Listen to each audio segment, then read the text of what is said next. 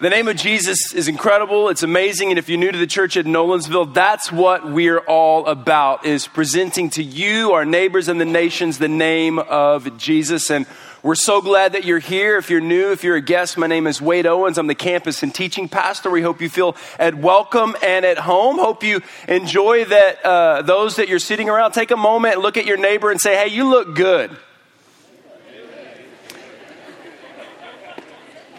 Now look at your second choice neighbor and say, you're second best. You are my second choice today. Oh man, listen, we love to have fun here at the church at Nolensville. We're in a series right now called True North. We're looking at hard-hitting, sensitive issues where culture seems to have lost its way. Not a lot of conversations happening around the topics that we've been talking about.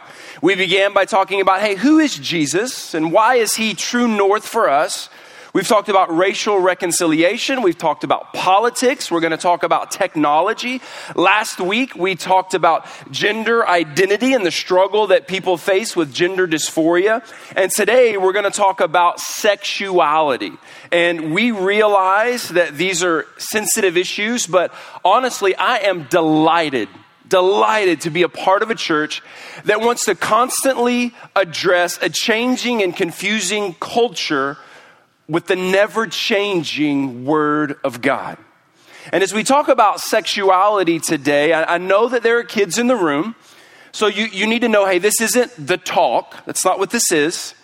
I plan to take great care with my words today, precision. I'm not going to talk any different today than I do at home with my own kids. And we've emailed the parents of all of our families that have grade school children, K through 12, additional resources on, hey, how to talk to your children when you feel it's time and ready at a deeper level about these issues. But I said this last week, I'll repeat it. Hey, you as parents, man, you're the pastors of your kids, and we just want to help and come alongside of you. But I promise you, parents, if we are not actively engaging and talking to our kids about these issues, someone is. And the safest and best place to have these conversations is at the home and in the church. Hey, like it or not, we live in an overly sexualized culture. Kids and adults are exposed to every imaginable expression of sexuality today. And the question is, well, how do we respond? How do we talk about this when it seems confusing or disorienting? What is true north for us? Well, that's what we've been talking about, Jesus Christ and his word. Our lives are calibrated to who he is and what he has said in his word. That's true north for us. And so we're going to look at what God says about sexuality today in the book of Genesis, chapter 2, verses 18 through 24. And I invite you to stand out of honor of reading God's word. I invite you every week, bring a Bible, maybe it's on your phone or an electronic device, but bring God's word. I want you to see that these aren't my words. I'm not making this up. This is God himself. So bring a Bible, bring something to write on, bring something to write with. And so we'll look at the book of Genesis today, chapter 2, verses 18 through 24. The Bible says this, "Then the Lord said, 'It's not good for man to be alone. I will make a helper corresponding to him.' And the Lord formed out of the ground every wild animal and every bird of the sky and brought each of them to the man to see what he would call it. And whatever the man called a living creature, that was its name. And the man gave names to all the livestock, to the birds of the sky, and to every wild animal. But for the man, no helper was found corresponding to him. So the Lord God caused a deep sleep to come over the man, and he slept. And God took one of the ribs and closed the flesh at that place. Then the Lord God made the rib he had taken from the man into a woman and brought her to the man. And the man said, 'This one, at last, is bone of my bone and flesh of my flesh. And this one will be called woman, for she was taken from man. And this is why a man leaves his father and mother and bonds with his wife, and they become one flesh.' And the man said, 'This one, at last,' verse 23, 'bone of my bone, flesh of my flesh. This one shall be called woman, for she was taken from man.'" God, you created us with a desire for relationship and intimacy with other created beings, and you have given us a good gift, and we want to honor you, and we want to live inside your boundaries and live according to your purposes. So help us today as we talk through the issue of sexuality, that we would see it through your word and in your light, and that you would be the compass for our church and for our lives. In Jesus' name. And the church said, amen. So we are beginning by looking at God's good and perfect design. And Genesis chapter 2 is perhaps the clearest, really most unambiguous passage that tells us what God intends concerning human sexuality. So let's just back up for a minute and let's just walk through these verses. Look back at verse 18 and see what God says in Genesis 2. Verse 18, then the Lord said, it is not good for man to be alone. And all the men said, because we are needy. Hello, it is not good that we are alone. The Bible says, I will make a helper corresponding to him. It's not good for man to be alone. Adam, listen, had a need for relationship and for intimacy with another created being. God wired that inside of Adam, and he wired that inside of us. We are created for relational intimacy. It's hardwired inside of us. That's why at birth, those desires are inside of you. That's why when you're born, you want to be cuddled, you want to be held, you want to be around others. And then as you grow, so do those desires. Those desires are God-given inside of you. That's why we're throughout every generation, we got some great love songs. Amen? Now, I was born in the 70s. Grew up in the 80s and the 90s, and so no disrespect to any other generation, but the 90s got the best love songs. The 90s R&B, Brian McKnight, hello. Y'all remember the song Back at One? I'm gonna start it, y'all finish it. One, you're like two. Yeah. That's good music right there. Good love songs. We've written poetry. And man, when I grew up in the 90s, man, we not only had good music, but you had to have good game if you were a guy. You had to learn how to talk. There wasn't texting. You couldn't just stalk on Instagram or Facebook. There wasn't any Snapchat. You had to really chat. You know what I mean? See, we were created with this desire for intimacy. But in our desire for intimacy, we've most often gotten the cart before the horse. And so we fast forward the process. We're led by our emotions. And your emotions are never an indicator of what God's trying to do in your life. We're led by our emotions, but we have this God-given desire for relationship and intimacy. And listen, intimacy isn't just physical. Intimacy is fully knowing someone else and then also being fully known. And God's going to satisfy Adam's legit desire for relationship and intimacy. Look how God does this. Start back in verse 19. You'll see. Then the Lord formed out of the ground every wild animal and every bird of the sky and brought them to the man to see what he would call it. And whatever the man called a living creature, that was its name. Then the man gave names to all the livestock, to all the birds in the sky, to every wild animal. But for the man, no helper was found corresponding to him. Adam, the first man, lived all around in a perfect place, the Garden of Eden. It was incredible, teeming with life, but there was nothing suitable created by God that would meet the relational intimacy he desired. So what happened? Verse 21. So the Lord God caused a deep sleep to come over the man. Not real hard. Football game and a meal. Amen? Caused a deep sleep to come over the man, and he slept. And God took one of his ribs and closed the flesh at that place. And then the Lord God made the rib he had taken from the man into a woman and brought her to the man. Adam had a legitimate need for physical, spiritual, emotional intimacy with another, and God met that need. Adam didn't have to meet this need on his own. God did that. See, we often struggle with this because we want to meet our own needs, and in an effort to meet our own needs, we get sat outside of God's plan and God's best. I'll just meet my own needs. God says, no, I've got a much better plan for you. And God created the perfect match for Adam, Eve. And he brought this newly created woman before Adam. And Adam, you see how he responds. He's beside himself. Adam is in awe. Look at verse 23. Look at how he responds. And the man said, this one. I mean, don't you think Eve was honored by that? This one at last. bone of my bone and flesh of my flesh, and this one shall be called woman. And he probably said it like that, whoa, man. For she was taken from the man. In Hebrew, the word man is ish. Woman is isha. Man, ish.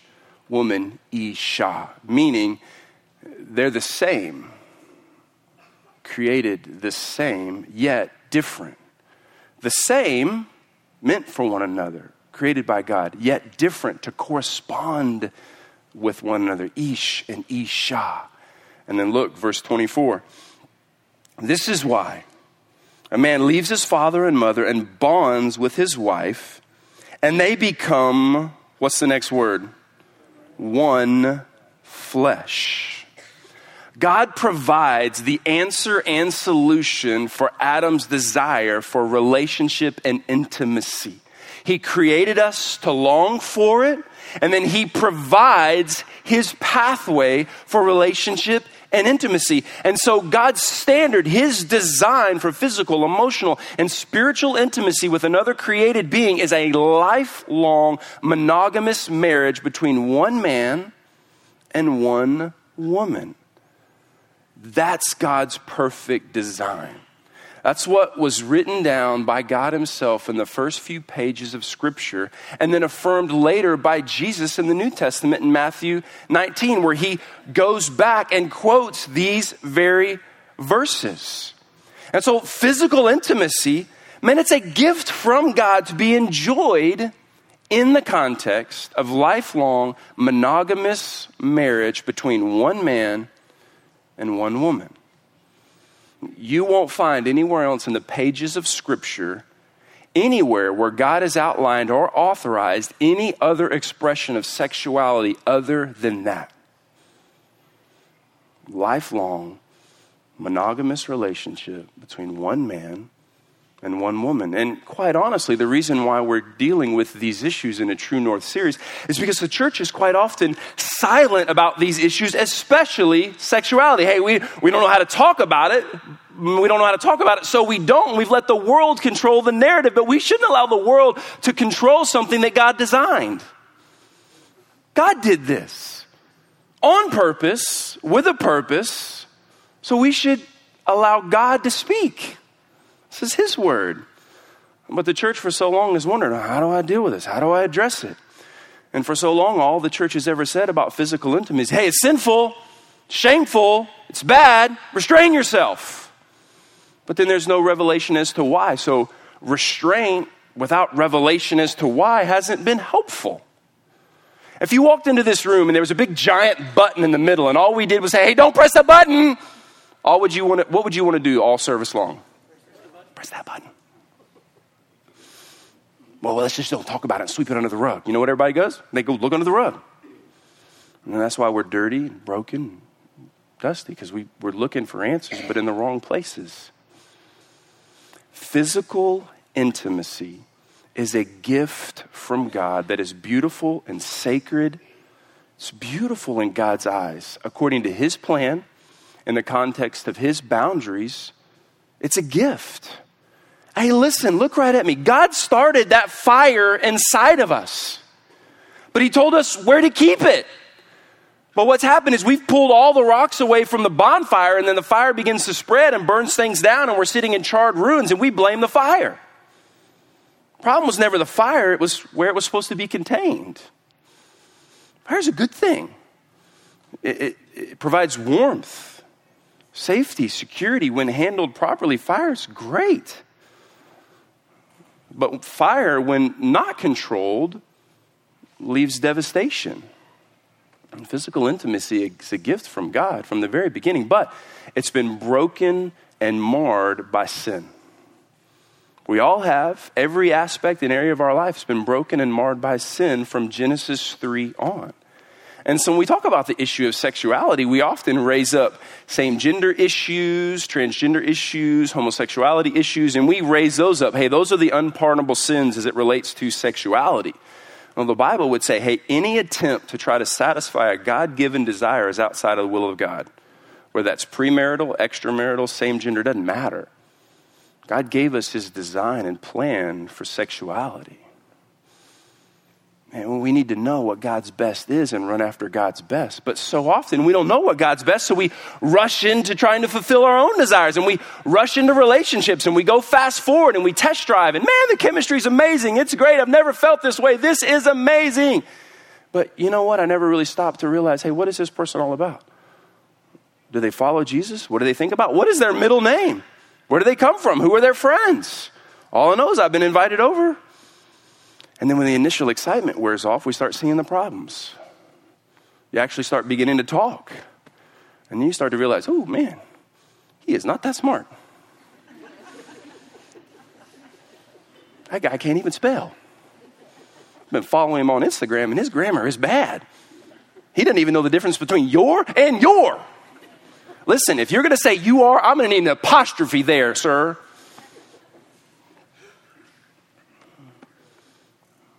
And so we got a problem. Man, I like the way you look and I like the way you made me feel. But now that I know you, I don't like who you are.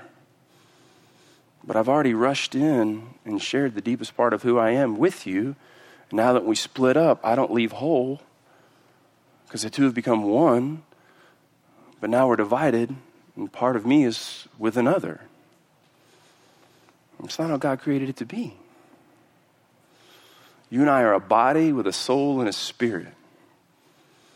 And the Bible says, hey, follower of Christ, don't be led by your body.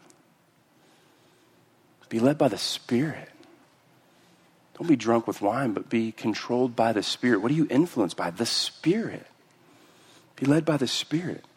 The only thing that lives on beyond this place is our soul and our spirit. This body of mine's not going to heaven. I get a new body. Hello, thank God. That's why I don't work out on this one. Let God deal with that. But the problem is, and we got a lot of new believers here, we think, man, when I come to Christ, everything's going to change. And listen to me, everything has changed. You went from death to life, child of God, but my body still runs one way. When you get saved, all of your old desires aren't just poof, gone. They're still there. But that's now the opportunity for us to be controlled by the Spirit. And the Spirit comes in and whispers, hey, no. Come this way. Hey, no, God actually created you. He knows what's best. Hey, follow me. I'll set you free. And the good news is that Jesus, man, he's a friend of sinners. And he's a savior to all, and he welcomes us with grace and truth, compassion and conviction, love and hope. And he invites us in, regardless of our story, our past, our brokenness, our mistakes, whatever. He says, hey, come and discover new life with me.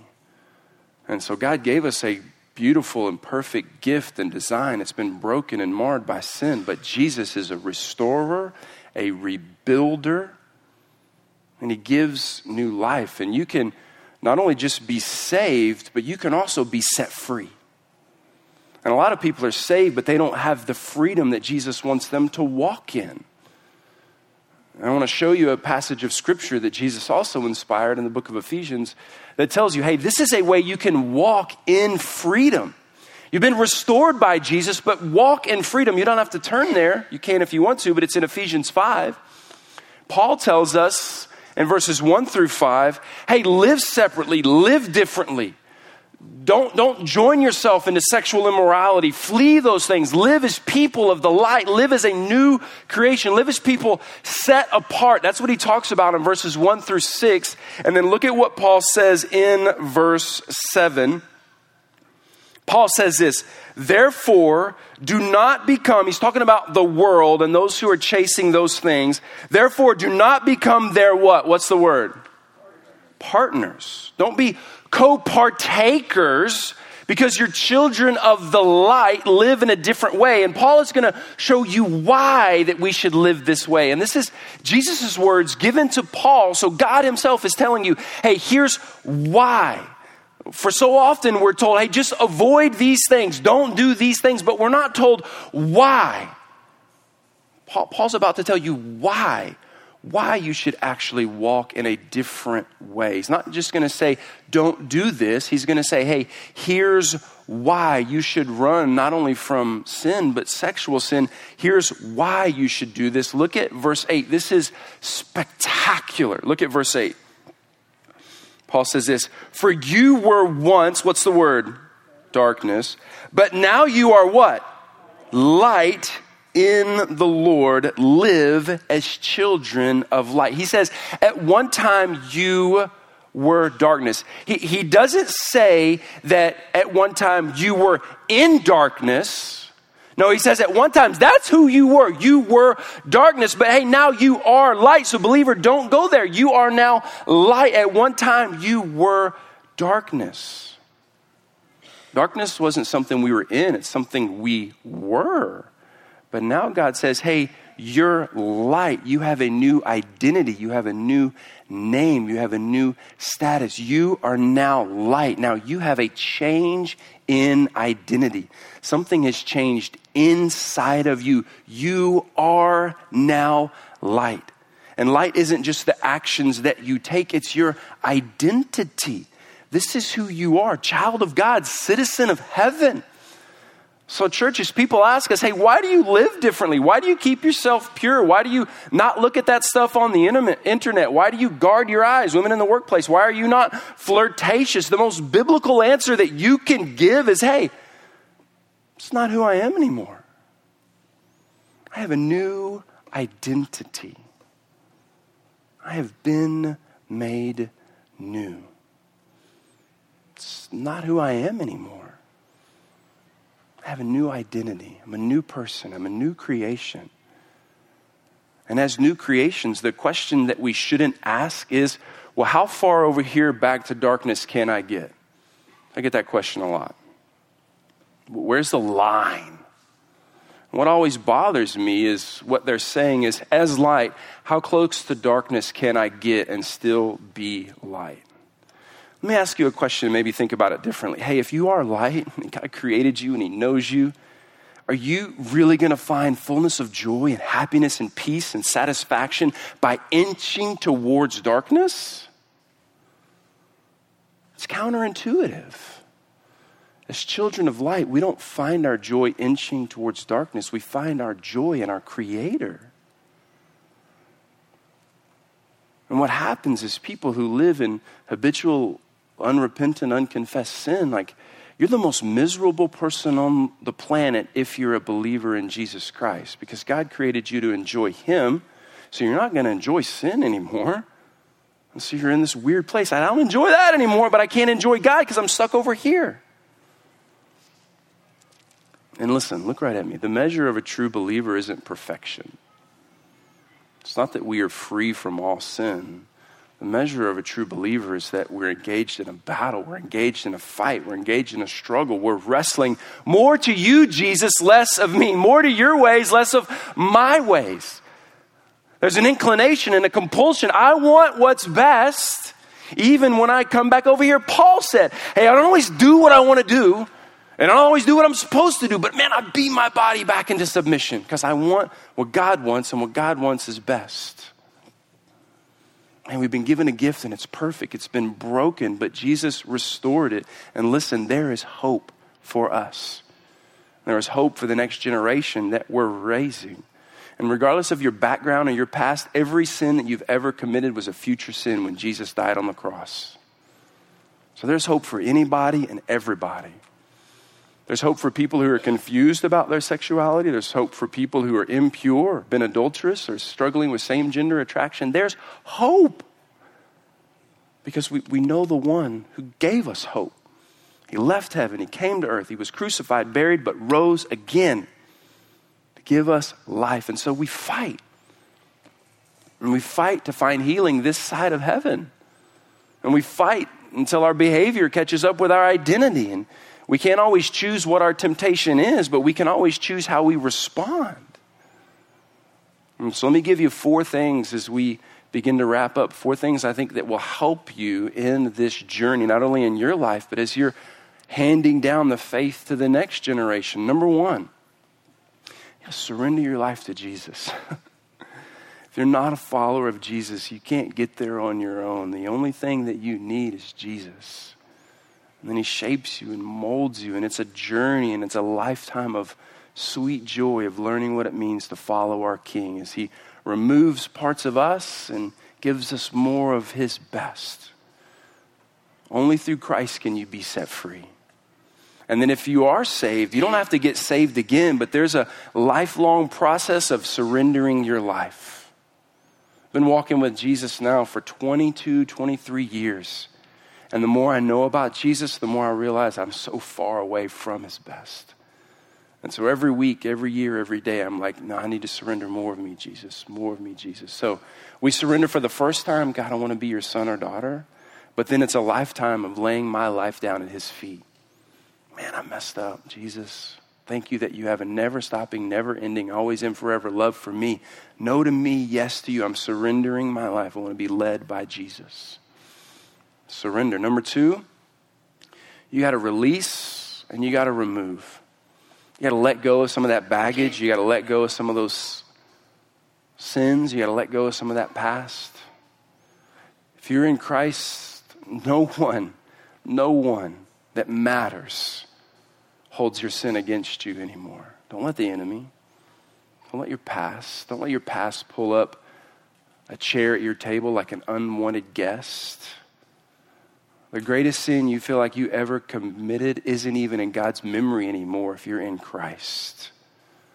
Release, remove that old way of thinking. And as you're doing that, 2 tips, man, for those of you, whether you're single, married, or a kid, you need to commit to being both physically and mentally monogamous. If you're married, I got one spouse and I've got eyes for them. If I'm single, I've got one passion in my life, and it's Jesus until God gives me a spouse. And those of you who are married, control your thoughts. Those of you that say window shopping isn't dangerous, if you window shop long enough, you'll make a purchase. Devastate what God has given to you. Don't do that. You got to let go of the world's wisdom that says pornography isn't harmful, because it is. There isn't one study done by biblical and non-biblical scholars or clinicians that says it doesn't damage your life, that actually rewires the pleasure centers of your brain so that you actually can't commit to true and authentic intimacy with people in front of you, whether you're male or female. You need to find a way to get free, to get help from that, because it will creep into your life. It will creep into your marriage. It will affect your kids. So get open to about it with somebody. Find help. Get accountability. Get in a group. Do something. But remove those things that are harmful from your life. And then 3, rejoice. Rejoice. Listen, the tomb is empty. Jesus put death to death. The Bible says there is no condemnation for those who are in Christ Jesus. The Bible says he who is in us is greater than he who is in the world. The Bible says that he fights for me. He sings over me. He delights for me. We don't battle for victory, church. We battle from victory. It's already been achieved. Rejoice. If you're in Christ, he loves you. He delights in you. Regardless of what happened in the last 24 hours of your life, regardless, if you're in Christ, you're never more loved than you are in this moment right now because of the cross and empty tomb. Rejoice. Get up. Run after your King. Walk in freedom that he's already given. And number 4, repeat that whole process a lot. I've been walking with Jesus for 22 years, and I've been walking this way, and it fell flat down in the mud. And then what the enemy tells me is he said, just stay there. You've already ruined it. Why get up now? You know why I get up now? Because my Jesus got up out of a grave. I get up now because my God's sitting next to his King, making daily intercession for me. I get up because I'm a child of God. I get up because I have a purpose, and I was created on purpose. And even though my sins may be many, and even though I'm prone to wonder, my God is not. And he runs after me and he chases me. And I'll fight my whole life if I have to. And I'll wrestle with things so that my kids don't have to. But I'm not going to stay down if I'm down. I'm getting up. Church, God has given us a good gift. Good gift. It's been broken. It's been marred by sin. But anything and everything has been restored by Jesus. Amen? Let's pray together. Lord, I want to pray for the person in the room that's not a follower of Jesus. Today, would you invite them to yourself? By the power of your Holy Spirit, would you reveal to them their need for you, and would you call them to yourself? God, I pray in this moment that they would respond by saying yes to Jesus as their Savior, no to sin that binds them, but yes to you as the one who forgives and gives freedom. And if that's you, if you're not a follower of Jesus today, you can pray something simple. There's no magic in the prayer, but it's you talking to God and saying, dear God, I am indeed a sinner, and I do indeed need a Savior. And today I want to give my life to you. I want to be your son. I want to be your daughter. Do that today. That's one of the reasons why we exist, is to see people find new life in Jesus. Do that. And then tell someone today.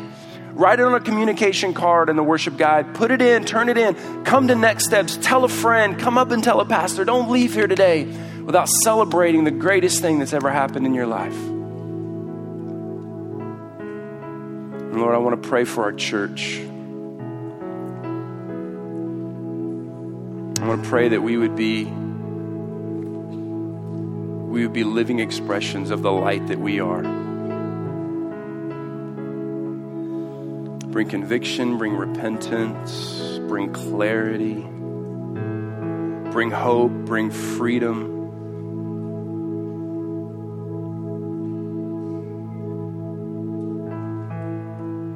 Help us as older men and women live in such a way that would inspire the next generation to Jesus' best for them.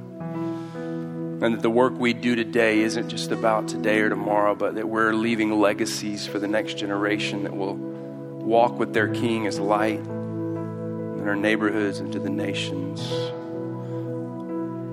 Thank you, Jesus, for what you do, who you are. It's in his name we pray. Amen.